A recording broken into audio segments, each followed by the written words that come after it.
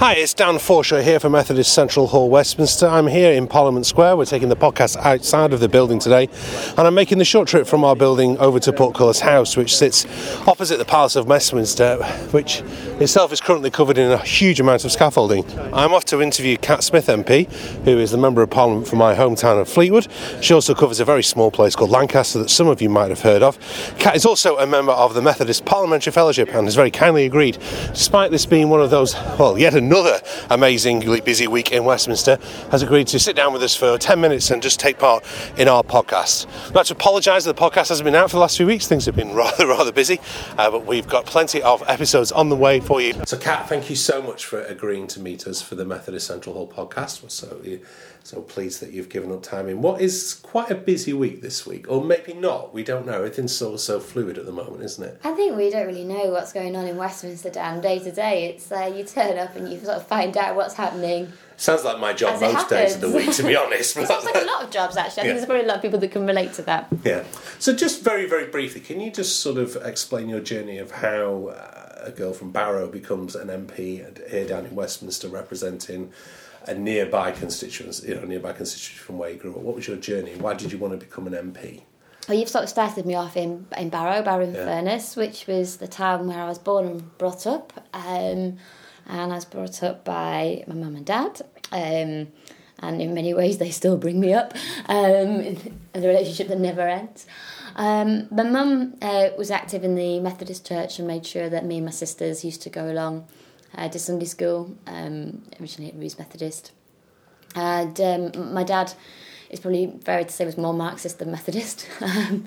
Was very active in things like the Trades Council and the local Labour Party. So a kind of combination of Methodism and Marxism sort of wrapped around me growing up in terms of informing my values and what my parents encouraged me to take seriously. So it probably came as no surprise to them when I decided, upon discovering about fair trade, that was my campaign. So that was what I got really involved with as a teenager, putting pressure on local shops to stock fair trade produce.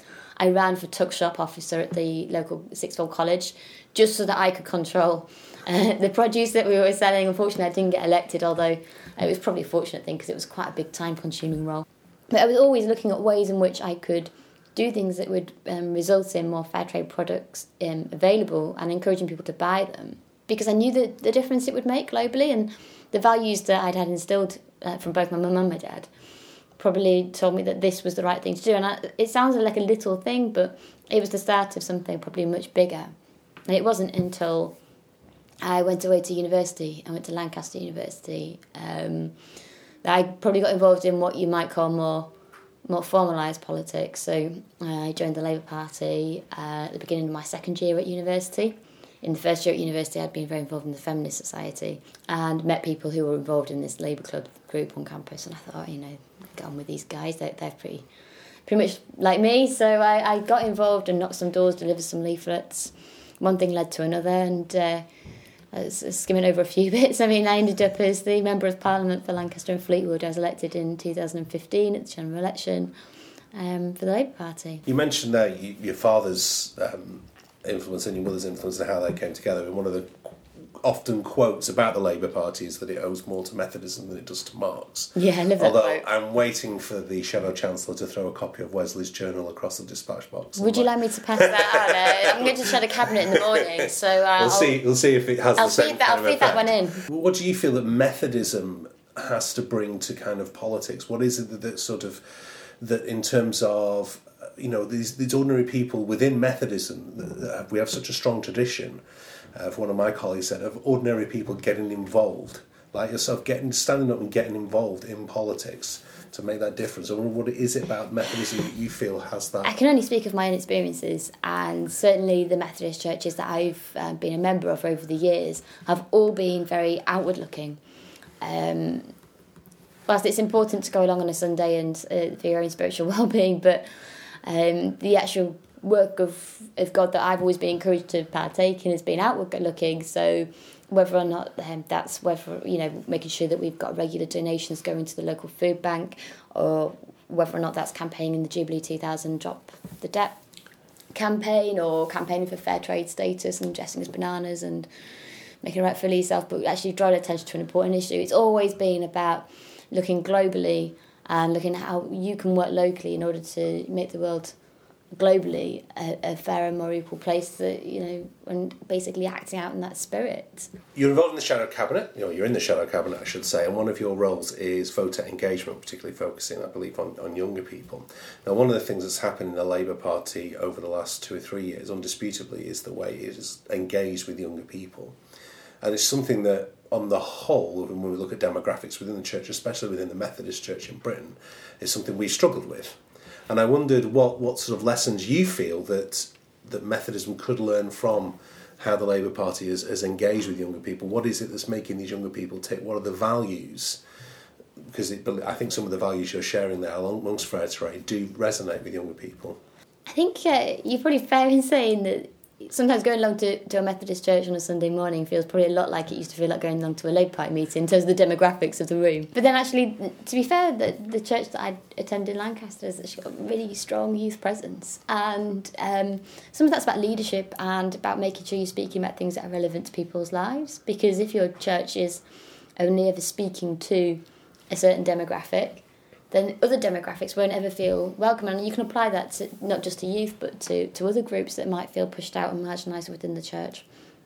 But about being inclusive and not being afraid to talk about difficult issues as well. I think sometimes people, especially younger people, will look at the church and they will view the church as all churches. I don't think they distinguish between Methodist, Baptist, USC, Church of England, whatever. They just see the church.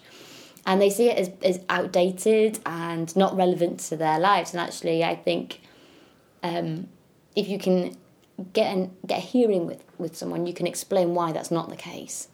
But then you have to start where they are. Mm-hmm. And do you believe that's what the Labour Party has done in the last few years? Yeah, I think when I remember, I nominated Jeremy Corbyn to be Labour leader and was involved in the campaign when it seemed like, getting him on the ballot paper was the challenge. But Jeremy is always listened to, not spoken to.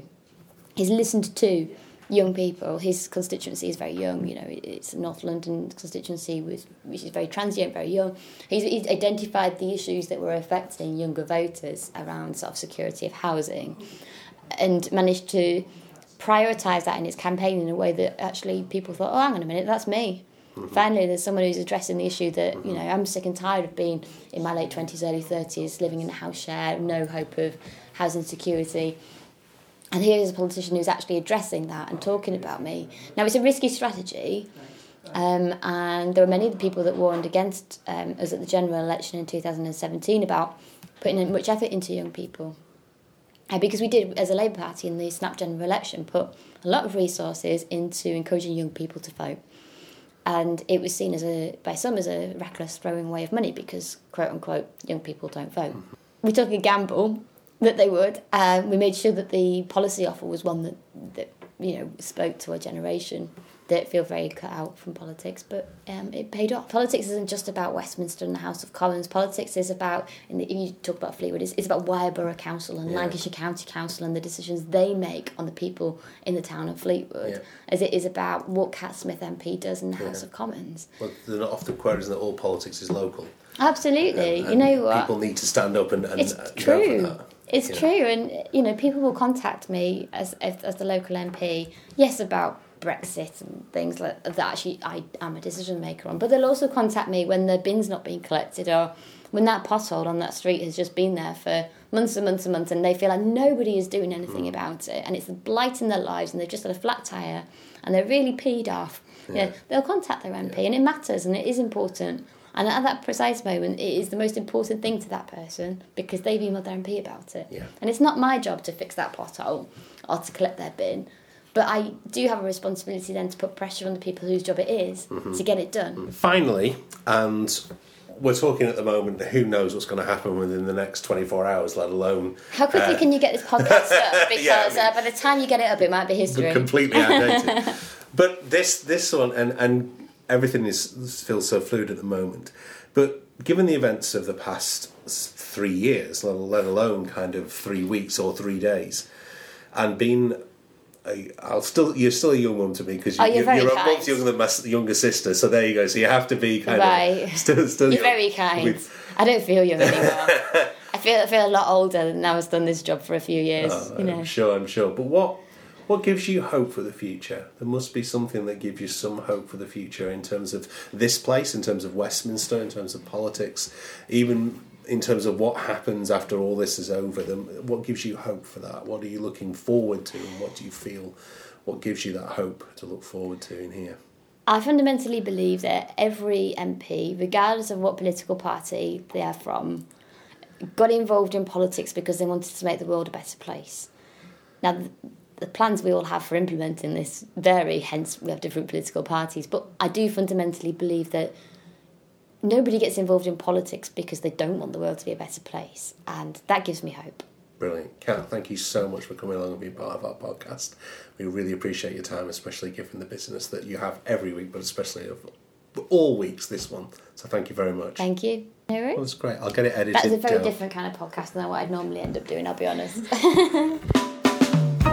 And that's the end of this episode of the podcast. Thank you very much for listening. Please do subscribe, even rate us on iTunes if you can. It makes a difference to how these podcasts will be discovered. I'd like to say a big thank you to Kat Smith and her team over in Parliament. It was really, really generous of them to give her time at what is an incredibly busy week in the Brexit process, probably one of the busiest weeks ever in Parliament in the post-war period. Just one last thing I want to leave you with.